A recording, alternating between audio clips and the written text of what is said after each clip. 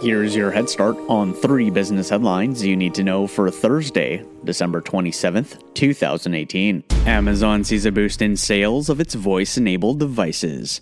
The tech giant announced that its voice-enabled products purchased this holiday season exceeded that of last year. Items include the Echo Dot, Fire TV Stick 4K with all-new Alexa voice remote, and Echo. Popular applications on Amazon's voice-enabled devices include listening to music, requesting to turn on and off appliances, and searching for recipes. MasterCard saw U.S. retail sales grow 5.1% this holiday season.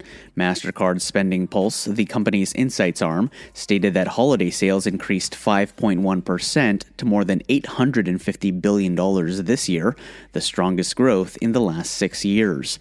According to MasterCard's Spending Pulse, one of the major categories of spending were in the home improvement space.